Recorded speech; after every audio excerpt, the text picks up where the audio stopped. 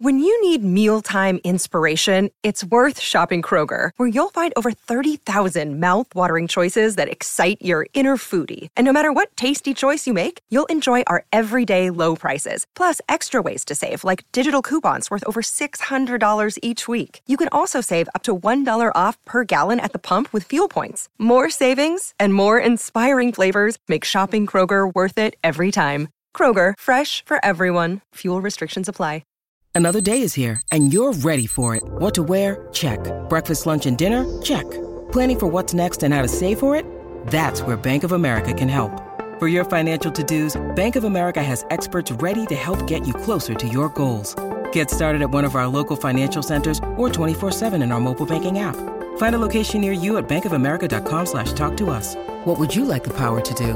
Mobile banking requires downloading the app and is only available for select devices. Message and data rates may apply. Bank of America N.A., member FDIC. Pat's Interference is brought to you by FanDuel, the exclusive wagering partner of the CLNS Media Network. All right, taking a break from Immaculate Grid and polluting my home group chats because I just simply cannot take a staycation and I'm done traveling for the summer. It is good to be back and talking football here.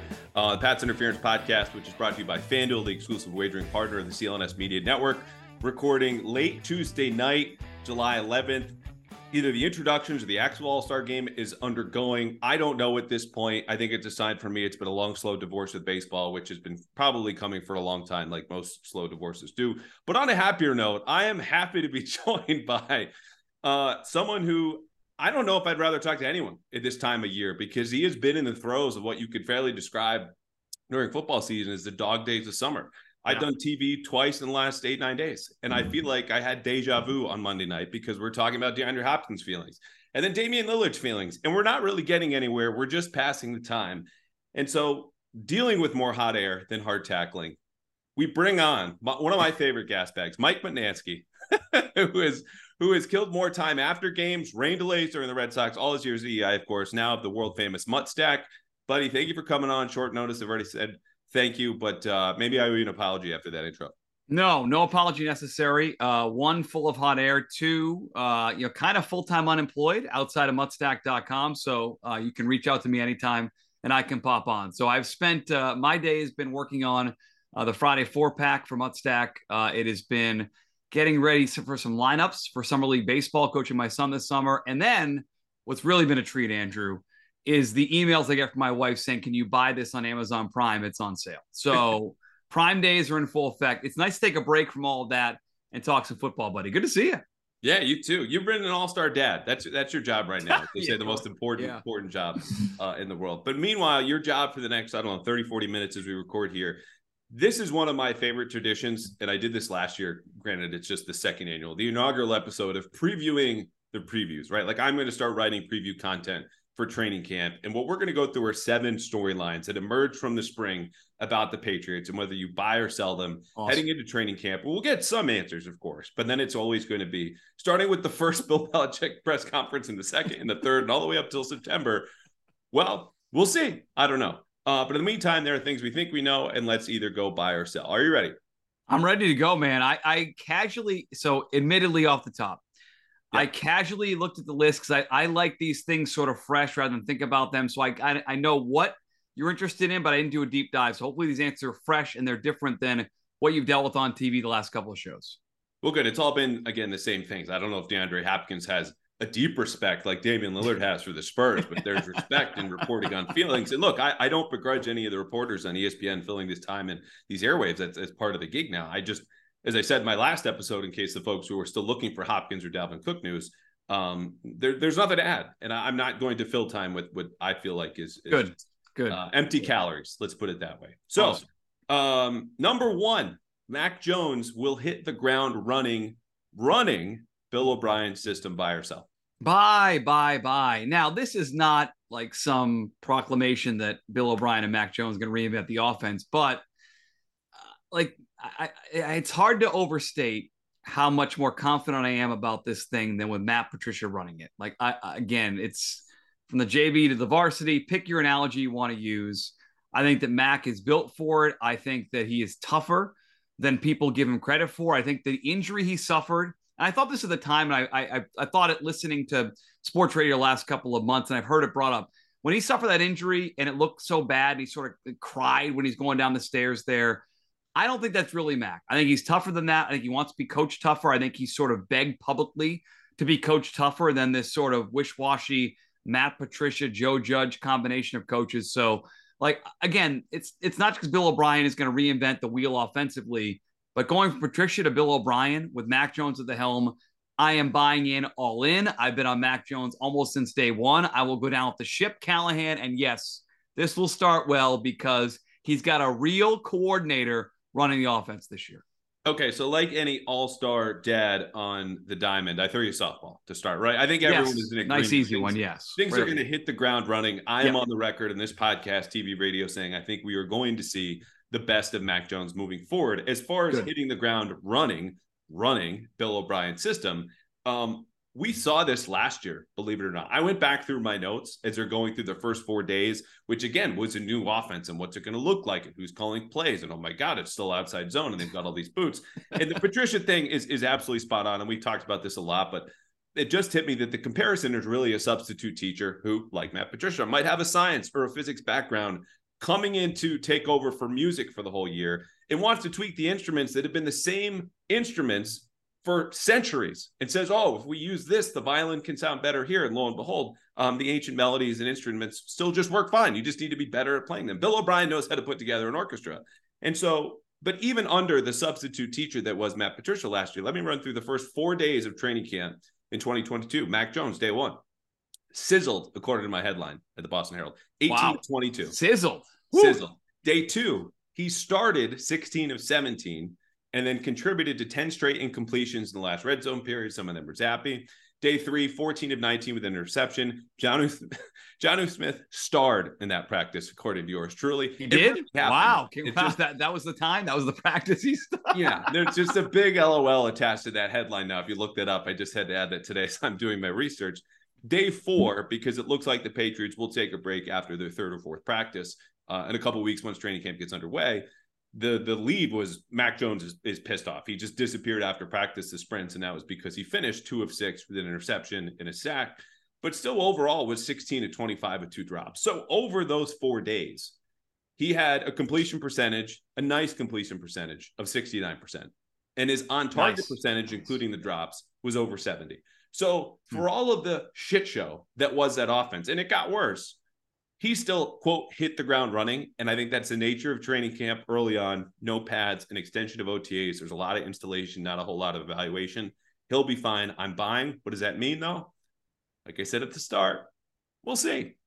Yeah, and I also go back to his upbringing, right? And I think some Patriot fans know, like, he was a good tennis player growing up, but college football wise, he was going to go to D2, D3. He was at a college day. Saban saw him. He went to Alabama. He was not handed this. He had to work and fought behind Tua and others at Alabama. I think he wants to work hard. I think people have sort of miscast him as this kid has been given everything. And I do believe that he understands the challenge ahead, just given the last couple of years and the opportunity now, because this is really, since you swore, I will swear, shit or get off the pot time for Mac Jones. Year 3 NFL quarterback. You will probably write 10,000 words about this. Year 3, Mac Jones, what's he going to bring? This is it for him. He's got a real coordinator. He's got some more tools offensively. I think he's going to live up to the challenge. I think he'll be up to that challenge beginning with training camp here in a couple of weeks. We're going to move on to number 2, speaking of shit show, here in a second. But I do want to push back quickly on the Mac Jones narrative, because I think the beauty of the access that's had to athletes as far as, through social media is a lot that they get to present the stories that they believe about themselves, and then they present them with help of editing and documentaries and all these different things. Mac Jones is a self-made man. He absolutely works his ass off. Talk to anyone who was with him in high school, as I've done, in college, in the pros. But he had an offer, and I can't remember the school for the life of me, but it was about Vanderbilt, who's a 3-star kid, okay, born into a family where his mother and father are partners in the same law firm. Like, he's had a lot of advantages. But I will agree with the part that with the opportunities he's had, yeah, he's made the most of it. Hold on. Now I'll push back for a second. Vanderbilt is, that's the one SEC game I've been to, and I can tell you it didn't feel like an SEC. Not D2, D3, like the guy it's Vanderbilt. It's not really in the SEC. It's fake SEC. Come on. Anyway, he decommitted on that day at Alabama, and then smart move. Yeah, and it did, and obviously worked out for him, and he'll be set for life based on the first contract he got in the NFL, and we'll see about that second one. The second point here, storyline, buy or sell. Ramondre Stevenson will build off of last year as he is now the clear-cut RB1. Yeah, this is where I'm terrible at this because it's sort of, I guess, like... Come on, buy or sell. And you can't get to the register. I'm buying, but this is not my wife with Amazon Prime today. I'm buying because I have to, because I bought into this Bill O'Brien offensive scheme. Everything's going to be better with Bill O'Brien. And I think Ramondre Stevenson's really good. You and I have had these conversations on the radio on your podcast now for 2 years. You and Andy Hart hate giving him credit for anything, but you guys were front and center in the Ramondre Stevenson love years ago, telling us how great he looked in training camp. Now, your comparison, I think, was yours Le'Veon Bell? Who'd you compare him to last year? I don't. Bell? I don't think I said Bell. I think if I did, it was somebody really good. It was an awesome running back you compared him to. But that being said, he's talented. He's got a better offense, better coach. So yes, fine. But he did have a good year last year, and he's going to have a good year again this year. Great year. What's a great year for running back in the NFL? They're a dime a dozen, quite frankly.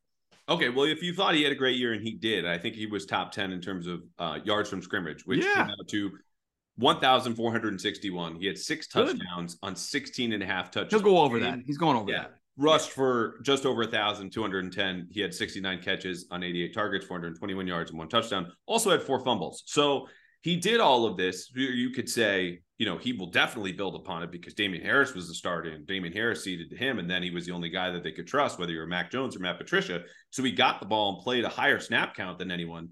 What I would say is they don't want to wear him down like they did last year. And so I would sell this in the sense that I think his snap counts are going to come down. I think he'll finish with close to the same numbers because you don't want to feature him in that way. Now, if you were to say, well, who's going to take those carries? Because Damian Harris actually played 11 games and it started a fair amount of them, even with Ramondre Stevenson. I think they've got a lot of confidence in Pierre Strong. That's been my answer for fantasy folks who come around and ask what's going to happen. Sure, they could sign another back, but like their history tells you, the mid-round guys redshirt, Harris, except for Ramondre.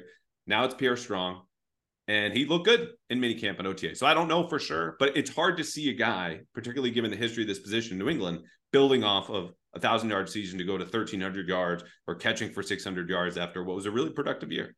So this is where I told you I want to ask you about it specifically. This is for the fantasy best ball nerds like myself who are drafting teams already, because I've seen this buzz about Pierre Strong. I want to believe in Ty Montgomery a little bit. And I do that because I know he can catch the ball in the backfield. He did it in New Orleans, did it in Green Bay. And Bill O'Brien, when he was here before, had that sort of third down guy out of the backfield. So for the people that are drafting best ball right now, people that are trying to handcuff Stevenson late in their fantasy drafts, and it's a couple months away now from really getting into it, are you saying Pierre Strong is the guy? Do you think Ty Montgomery has any chance to be the potential third down James White receiving back for this team? The James White comparison, absolutely not. Like, I think James White is about the highest compliment you can give a third down. High bar. Yeah. Yeah. So, and I'm not even knocking the question based on technicality. You can't call up James White. Like, we can't call any quarterback in New England Tom Brady, even if he's particularly accurate, because he said Tom Brady. It's more the sense of Ty Montgomery is a declining player. He had a very small market when the Patriots got him. I think he appealed to them because of his special teams value, not necessarily his role in this offense. And last year, the fact that he offered such stability and consistency, even if there's not much after the catch, he scored the first touchdown and then got hurt, but he's not explosive. He doesn't make people miss. He is rocked up as all hell. I would love to be half as in shape as Ty Montgomery is. He looks bigger and stronger than we last saw him. Wow. But from what is he going to do with the ball in his hands? Is he a home run threat? Can he create on his own? Because that's what this running back group is going to have to do. All of those things swing in the favor of not only a younger Pierre Strong, but a player who's ascending and growing and becoming the best version of himself. I think we've already seen that version of Ty Montgomery. It could very well be possible that the Patriots give more carries or looks to Ty Montgomery early in camp. I think it would be a mistake because if Pierre Strong is holding onto the ball and knows where to look in pass protection, this shouldn't be close. That said, Ty Montgomery was getting a lot of looks at slot receiver and OTAs and minicamp, but we know that position is stacked partly because of not only just Juju Smith-Schuster, but Mike Gesicki. So long story short, ride with Pierre Strong, and if it goes wrong, just yell at me on Twitter. Hey, it's Kaylee Cuoco for Priceline. Ready to go to your happy place for a happy price? Well, why didn't you say so? Just download the Priceline app right now and save up to 60% on hotels. So whether it's Cousin Kevin's Kazoo Concert in Kansas City, go Kevin, or Becky's Bachelorette Bash in Bermuda, you never have to miss a trip ever again. So download the Priceline app today. Your savings are waiting. Go to your happy place for a happy price. Go to your happy price, Priceline.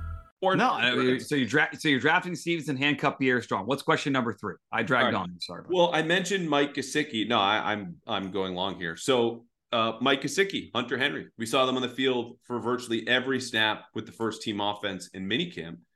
Storyline number 3: buy or sell. The Patriots are building towards a new 2 tight end offense under old friend Bill O'Brien. And this sort of ties back to the question we're not going to really talk about today, and I'm sick of hearing about it, the DeAndre Hopkins thing. Like, if they get Hopkins, then maybe it's less of a storyline. But given the talent offensively, it kind of feels like it. Now, this is where, again, I put the question back on you. I read different reports from minicamp.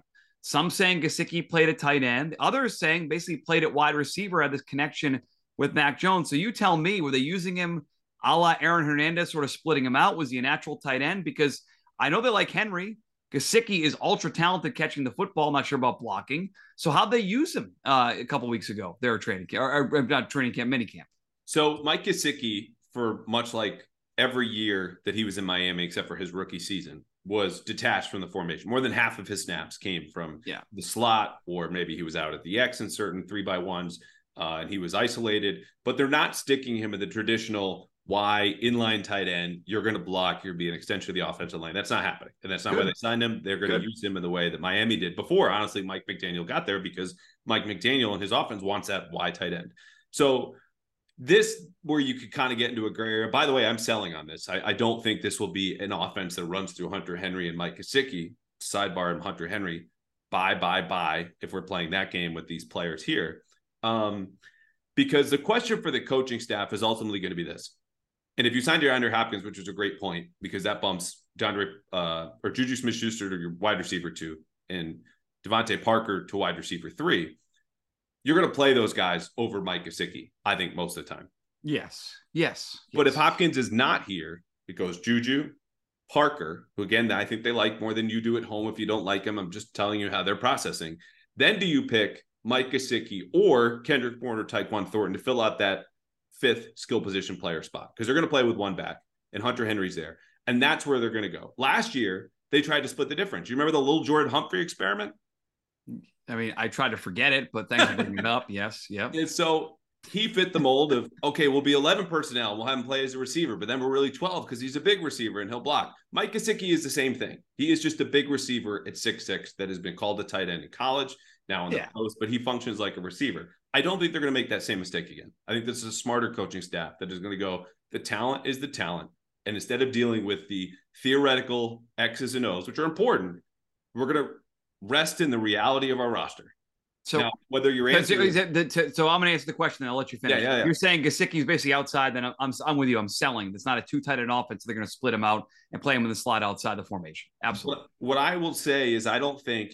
And the next question, you got to go long because I've gone long on these two, is to say that the answer is not going to be Gesicki often enough, where the offense is defined partly by him. This will be a game plan operation. I think you'll see them go 11 personnel, much more than your 12 personnel, your 2 tight end sets. So no, he was out there for OTAs and minicamp, I think, because Juju Smith-Schuster and Tyquan Thornton were sidelined.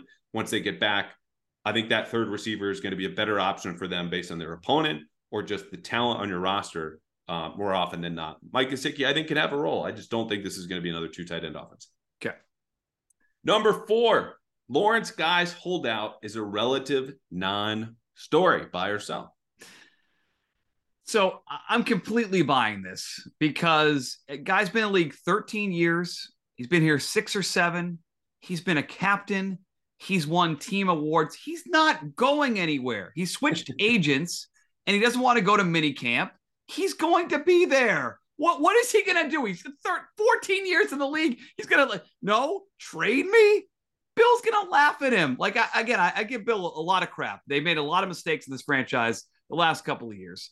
He understands, Lawrence Guy has to, that as good as he is, a great team player, important up front, he is not like some sort of complete game changer. Oh my God, the defense is dead if he's not there. So I am completely buying. It's a non-story.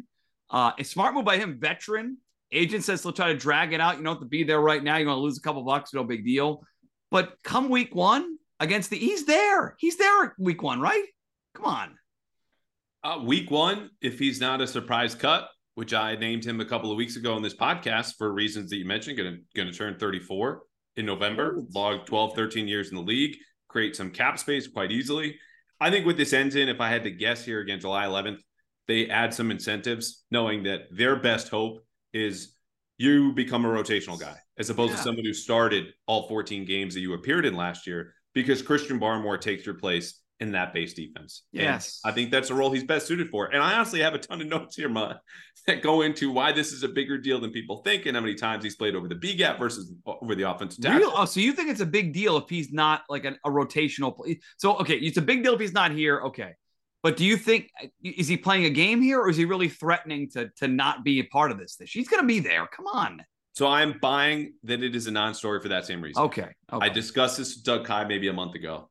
He just has no leverage. None.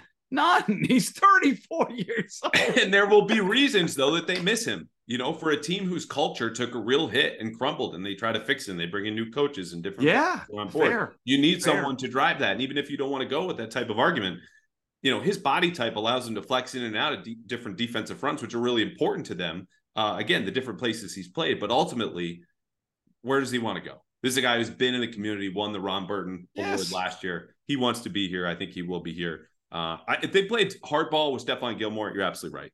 They'll play hardball with Lawrence Guy. Staying on defense, number 5, buy or sell. Multiple defensive rookies who were hotter this summer than any days, or hotter this spring than any day has been this summer.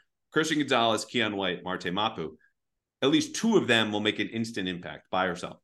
Well, Christian Gonzalez definitely not, because one reporter said that he didn't show the makeup when he answered questions from the media in his first press conference there. I'm going to buy on this because of the talent of these players. Well, I have another question about the overall defense, but I'm going to buy that.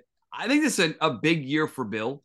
I think it's a big year for the team. And I think it goes back to, last year, Bob Kraft saying you want to be a playoff team this year. They've sort of reset some things with this team. They brought in Bill O'Brien. I think it's sort of playoffs or bust. And Bill's going to play the best players available. It's going to mean rookies on defense, talented guys they drafted. So as far as the individual players go and the rookies you mentioned, I'm going to buy completely on these guys making an impact really from day one, because Bill's going to play the best guys, maybe more than ever, because there's no redshirt year. It's about winning this year. Best players win games. I'm buying on this question. So I'm going to take your reasoning and use it to sell, because I like Marte Mapu a lot. I'm not ready to start stitching him a red jacket like it sounds like some of our brethren are, and I totally get it. I've seen him in person. I've seen him less because I missed OTAs for my wedding and honeymoon, but when I did see him at minicamp, very impressive. And he profiles as a guy who, even though he comes from a smaller school, can make an instant impact, grasp the playbook, has the necessary tools, can play multiple positions. Those guys find snaps. However, when you are 5th on the depth chart, I don't care how smart you are, how well you know the playbook, how instinctive you are. I don't know where his snaps are coming from. And that's where, of these 3 guys, I look at Christian Gonzalez, especially in light of the Jack Jones situation, and go, okay, he'll start. Now, am I ready to stitch him a red jacket again as someone are ready? No, I'm not. I want to see him play with the pads on. But Mapu, is he starting over Kyle Duggar? No. Is he playing over Adrian Phillips? No. If you want to argue for Jabril Peppers, I would tell you Peppers last year came off an ACL, played his best football down the stretch, former captain. He'll be there. I would say probably not. And then it's Jalen Mills, who's probably best suited of those 4 to play free safety, which is really the position you're replacing here in light of Devin McCourty retiring. Yeah. So I love Marte Mapu. I'm very excited to see him play. I just don't think we're going to see a ton of him early on. If we do, it's a great sign. Because that means one of those guys is probably expendable, and I don't know if they would trade them or what's going to happen, but it's a very good group. I just don't see him cracking. I only see one of these defensive rookies, Keon White. I haven't seen anything from him. He could crack in the sub-rusher role, but then you're dealing with Matt Judon, Christian Barmore, Dietrich Wise, Josh Uche, and Daniel Ekuale, who are ahead of you.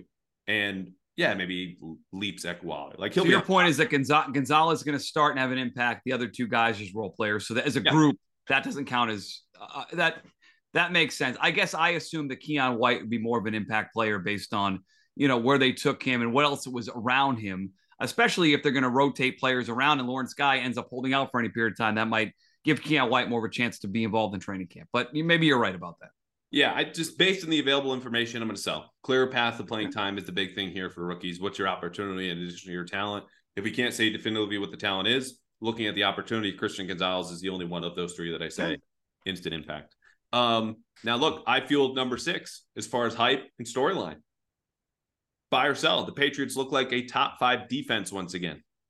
No, this is a sell for me. It's a sell because I do have the questions for the individual talent. We'll see about Christian Gonzalez. We knew what Jack Jones was. At least initially, it's a drop off. We'll see if he's that same player. So a little bit of a downgrade there, cornerback. But then I look at some of the number stuff. Maybe I get too sucked into numbers, but like Warren Sharp in particular, was looking at this before we came on here. He does the strength of schedule. And again, it's not perfect, but Warren Sharp has the Patriots, the toughest schedule in the NFL in 2023. By the way, by a pretty significant margin. They had the 10th toughest schedule a year ago, toughest schedule this year. They're going to face Aaron Rodgers in the division this year. They got Buffalo and Miami. Their schedule is tough. I have questions about maybe potentially the cornerback position long term. So I don't think maybe they're kind of sort of as good, but a tougher schedule will not be a top 5 defense this year. More balanced team this year, but the defense won't be top 5. I'm selling on the hype of this defense, which ironically, thinking back last couple of years, boy, they've been hyped up, Callahan. Like I remember our friend Tommy Curran, like 8 games in, is this the best Patriot defense ever? Turns out they had played absolutely nobody. So I'm selling on a top 5 Patriot defense in 2023. Good, but not great. So the schedule point is a great one. I've made it on this podcast before. In 2019 illustrates that perfectly, where they're 8. That was the year. They're creaming teams. And I'm making the point then that, like, okay, you could go small sample and they're playing bad teams. But when the strength of that sample is so strong, it's telling you this is different. This matters. Yep. Now, does it matter so much that it can overcome in that year's instance that you have no viable receivers aside from a hobbled Julian Edelman? No, they lost more games than they won down the stretch and they got knocked out in the wild card round of Tom Brady's final season. But that defense still finished number 1.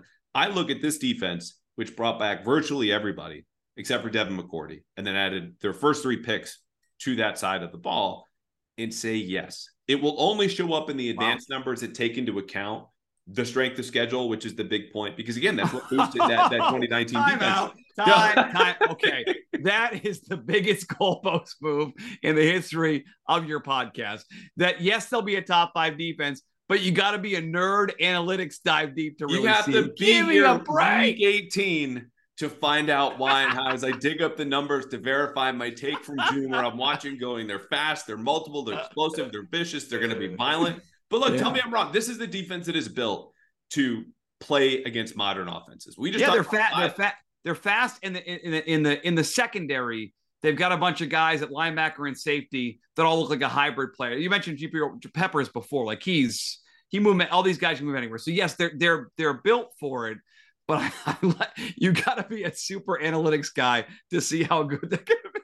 Well, here's what that really is I'm telling you, and no one should be looking at these numbers, I think, in 2023 anyway, aside from just documenting, football historically. Don't give me total yards at the end of the season. Okay. We're grown-ups here. We're looking at points. How about points per game? Points per game is better. Okay. But again, I would try to take into account as best you can. Like last year, right? The Patriots give up 3 kick return touchdowns, which is going to lead to our last point here in a second. Yep.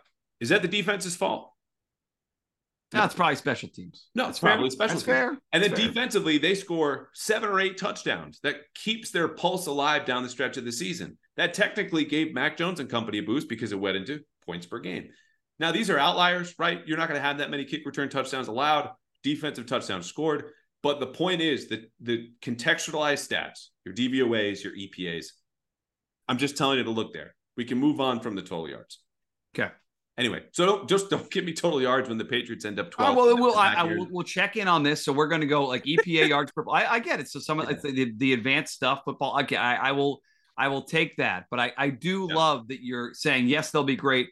But if the main numbers that a lot of football fans look at don't say the numbers that I choose idiots. and tell you to look at, yeah, and if they're wrong, then I'm going to give you a different number. Look, I'm already on the record in June. It was probably a premature take, but the people I talked to and the football I saw there, again, no pads, no a lot of things.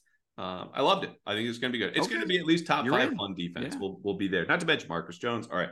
Anyway, special teams. Buy or sell really quickly because no one wants to listen to more special teams talk. Buy or sell. The special teams, which allowed 3 kick return touchdowns, at least half or most in the entire league last season, they're cured. Joe Judge is back. We have a new kicker. There's a new punter. Chris Board from the Lions. Come on down. Core special teamer. Brendan Schooler, year 2. He's going to the Pro Bowl. Matthew Slater's back. What could go wrong? Buy or sell? Okay, I love Matthew Slater. He's the best Patriot interview on the radio. I will miss talking to him this fall. I'm going to submarine this. I apologize for doing this because I can't do special teams talk. Even now, I can't do it to the point where I turned on my smart speaker and asked it to play one of the Boston sports radio stations. And I heard in the first 30 seconds, people don't get punting. It's not about just kicking, it's accuracy. And I said, please turn off. I can't do it. This was just yesterday. I can't do it. So I will ask you. I love Marcus Jones. I love watching him return kicks. I like that Joe Judge is away from the offense and focused on special teams. That can only be a good thing for the entire team. But do I know if it's cured? I don't know. You were down there. You tell me. Your special teams, you're on the beat. You have to talk about it. I don't at muttstack.com. So you tell me the answer to this one. Okay. Well, this is my podcast. And so I can either spend 30 seconds or 30 minutes on this. And you would like to do 30 minutes based on how I know about you. Yes. Yeah. Devil's in the details, Mo. We got to root him out. No, it's going to be 30 seconds because, as I said, we can't, and we won't close the podcast on special teams because we can't have people tuning out before we end this. Mike Reese did an excellent job breaking down why rookie specialists matter in his Sunday notes that are must read, whether you're on the beat, a new fan, an old fan, you never heard of him. He's the best. Yeah. Jamie Cole, because the whole specialist world is a little bit different. It's kind of like AAU in some circumstances. You're not watching the high school games to scout the best prospects and maybe basketball, kicking and punting. You're going to those camps, talking to those guys who know what they're talking about and measure all these different ways, punting and kicking. Here I go long on special teams. The one thing I said I wouldn't do. Anyway, it matters that they're rookies, okay? It's great that Chad Ryland has a big, strong leg and was drafted higher than Stephen Gostkowski. Cool. Bryce Behringer came in the second round. He can boom punts higher and longer than I can hold my breath. Doesn't matter. He's still a rookie and that matters. So what I want to see is just this work first, because last year on offense, covered up and papered over so many of the bad issues, just from a PR standpoint, not actually on the field. Special teams sunk them literally at the end of the season for not making the playoffs. But offense covered so much of that because we were talking about the offense the whole time. We didn't talk about what ended up as the league's worst special teams. Yes, I think they'll bounce back. Yes, a top 10 finish like they had most of the time. Joe Judge was their special teams coordinator. Seems likely. But I'm going to sell. It's not cured. You need to put in the work. You need to make the kicks. And the one cool thing I'll say, and I'll leave it at this, the squib kick might be in play a lot more this year based on the way that the kickoff has been devalued and you can make a fair catch. Can't make a fair catch as I understand it if the ball is bouncing up towards you, then you got to make a call. So I don't know if they'll rep that, drill it. I'm going to make some calls. Let me ask you, when you were there in June, did you see any of that early that gave you a sign? And you know what? I did see Chad Ryland missed a kick from like 40 yards. So sucks. Cut him. All right. Final thought. I told you, come with a final thought. Anything we haven't covered yet, something unrelated. What do you got? Well, I guess I have two. Okay, let's start with, so I was talking to my boys who are diehard Patriot fans, 10 and 7 years old, about talking to you. And so you guys have questions for Andrew. He's a Patriots expert, air quotes. One was about DeAndre Hopkins, so we're not going to ask about that. Another one was about how many wins they're going to have. I said, it's July. We don't care. But we eventually got to a question that I take back my All-Star Dad trophy that I get you in the back. You're stupid. That question doesn't matter. I think I said something like, let sports radio talk in July about how many wins the Pats are going to have. The Juju Smith-Schuster that you were when you were going through Mike Gesicki and where he's going to play, and I didn't know the answer. How do you see them using him? Because he played different roles in Pittsburgh, in Kansas City. Obviously, when he's healthy, he's really, really good. So how they spent money on him. So far, Hopkins is not here.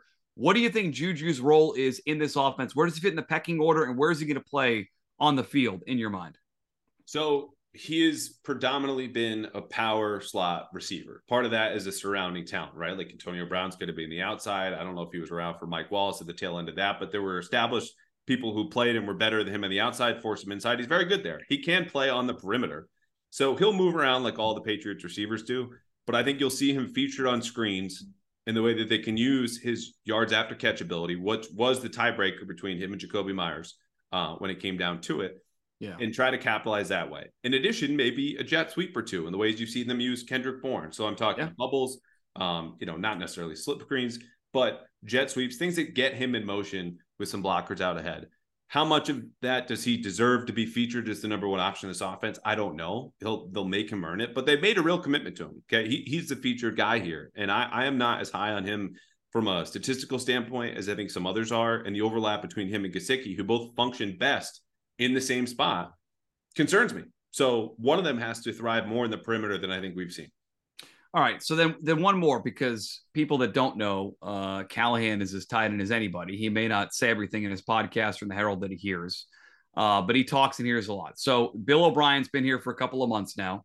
What are you hearing about the impact? What are you hearing about the relationship with Mac Jones? And any other nuggets you've picked up as you've tried to rebound off your wedding, your honeymoon, and now getting ready for training camp in a couple of weeks? So I've been doing my best. I said at the outset, I suck at staycations. So I have not texted anyone. This was going to be the end of this week, start of next week, start to prepare. But as far as Bill O'Brien goes, there's a sense of just calm and confidence, and not calm because he's speaking calmly in meetings. There have been blowups with Bill O'Brien. Real already? People, yeah, not blowups in the sense that are aberrations or abnormal for that type of work environment. Like sometimes I think we all need a good reminder. Working in the NFL is very different than any of us working in our own environment. It doesn't excuse any sort of abusive behavior, but yelling and screaming is acceptable in places where it's not. And so for Bill O'Brien, nicknamed Teapot famously last time he was here, he's gone off about how things are supposed to be done and how he wants them, because he has a lot more credibility coming back here. And he knows he's needed and wanted and is the man in charge. So for the most part, that has emanated a confidence and a calm to the rest of the players, the assistants. There is we know why we're doing this. He knows what he's doing. The answers to our questions are no longer, we'll get to it when we get to it, which is what Matt Patricia and Joe Judge were saying a year ago. It's X, Y, and Z. And he's got tape, 15 years, basically, since he was last here as an assistant first-time play caller. And that helps. It goes on from the top down. So there's buy-in here. And I think they're very happy with not only him, but some of their new assistants, Adrian Clem. Does that mean there's instant buy-in from everyone? No. Look, Lawrence Guy, former captain, as you mentioned, holding out as a statement. Trent Brown missing the first day. Oh, no, my flight got canceled. Like, that doesn't fly in Foxborough. That's why he was sent down to the field on the second day of minicamp. There are still issues here that they need to resolve, and that's partly every year in the NFL. But as far as Bill O'Brien goes, it's going to get the best out of everyone, I think, in addition to the fact that a lot of these guys are contract years. There's a lot of intrinsic motivation across the roster and the coaching staff that this needs to get done. You need to win. And there should be. And hopefully we'll talk again before the season, but this is a big year definitely. I think it's a big year, Andrew, for the organization. You know, they've had a couple of these sort of, whatever you want to call it, this dip. Mac Jones, year 3, real coordinator. I think the expectation should be, even in a tough division, a playoff team. This is more of an opinion because this is not insider information, but how big are they going to go for this Tom Brady thing against the Eagles when Brady comes back to celebrate him? How big is it going to be? As big as possible. You know, it's Robert Kraft is welcoming his prodigal son home. You know, that's what this is. Is Kim Kardashian going with him? God, I hope not. Can I just say that for Tom personally, for me having to write up some post that will do X of 10,000s of views just because it has Tom Brady and Kim Kardashian in the headline, and I hate every single second of that moment and every letter that I tap because it's attached to my byline. I hope not. But personally, staying with that game though, and just to finish on football, my final thought here was, I'm really curious how the Patriots during training camp, because this is absolutely a part of their calculus, prepare for the Eagles, who are a unique challenge offensively, obviously due to Jalen Hurts, the QB run game. You know, we've seen Malik Cunningham, undrafted rookie quarterback at Louisville, who's had all kinds of records with his arms and his legs, is already starting to rep some zone read plays. Okay. Read option, if you want to call it, fine. Yeah. They're also going to face a defense that is a little bit different, but keeps the kind of same core philosophy there. It's a lot of quarters coverage, 2 deep safeties, ton of different zone. They have a new defensive coordinator in Sean Desai, who I think is an upgrade from Jonathan Gannon. And then they face another Fangio defense in Miami the next week, led by the man himself, Vic Fangio. Okay. And then you get into the Jets, who played a ton of quarters in week 3, the Saints in week 5. They need to solve those issues early on. So yes, it'll be a very good sign if Mac Jones is throwing for 300 yards in week 1 against the Eagles, because those are going to be the same concepts and plays they use week after week after week, because you're going to be facing similar defenses. So how early do they get a jump on that? I don't know how much I can even tell you, because part of the rule is you can't go into schematics of training camp. Totally fine. But it's important, because you win that game. It's one game. I always say it's the most anticipated and least important game in the schedule, but it sets a tone and gives you proof of concept that this new staff with Bill O'Brien can work, because it just did against the reigning NFC champs. It's a great point. I want to bring that up because I get the sense that Bill likes to treat like the first quarter of the season almost like the extension of the he can't do it this year. Philly, Miami, New York, Dallas, New Orleans, Vegas, Buffalo, Miami. That gets you through basically almost to that Washington game and Halloween. You can't treat those games. So it's an overused word, but it'll be a fascinating start to the year. If they do get out to a slow start, how much rope the fan base has, how much empathy they have for the start, how much willingness they're willing to in Bill we trust. Because it feels like a lot of that's eroded. I cannot wait for this thing to start on September 10th. Can't wait. Me too. This is just going to be a much more fun season. Yes, it should be. It should be. Yeah. End of the day, end of the episode, end of the whatever is what this is largely, aside from being a gigantic business, is what this should be about. For me, for you, yes, for people listening, for people in those stands paying hundreds of, thousands of dollars sometimes. Yeah, $400 to get in for that Eagles game right now. You want to be in the building for that game? It's $400 just to get in the door. Well, they had the new largest video board outdoors in North America, Mutt. So if nothing else, you can go see Tom Brady's beautiful face. And is that real? Was that Mason who was down there today? I think it's humongous. Yeah. Media tour today down at Gillette. So they're all right. Kim Kardashian looked great on that video. Stop! You cannot speak this into existence, let alone on my podcast, which is brought to you by FanDuel, the exclusive wagering partner of the CLNS Media Network. One last note, and I'll let you go. Great job by us not bringing up UConn once. You got the flag behind you for the folks at YouTube. National champ still, but we'll leave it at that. We don't want to annoy anybody. I'm enjoying the Andre Jackson highlights at now I'm bringing up UConn. So they're gonna win the whole thing again next year. So I'm looking forward to it, Andrew. And if you're interested in Boston sports and Saratoga, check out muststack.com. And hopefully I'll be back at some point. We'll do some this win total. It's some betting stuff between now and opening day. Yeah, go to FanDuel. The people who support us, go support them. But before you do that, go to Mudstack. I am a subscriber. I learn something new every single Thursday or Friday when that drops into my inbox. I am one of close to 2,500 people who do the same. So if you don't want to listen to me, pick any one of them, because they are a smart person listening and reading to Mike Mutnansky and hopefully spending their money at FanDuel after going to FanDuel.com/Boston. Buddy, I can't believe it had been 3 months since I had you on. We will have you on sooner than that. It looks like we only have 2 months until the season opener. Oh, can't wait. Cannot wait. Enjoy it. Enjoy a couple weeks before it gets hectic, and whatever you need, pal. We'll talk soon. Appreciate you, my guy. Be well.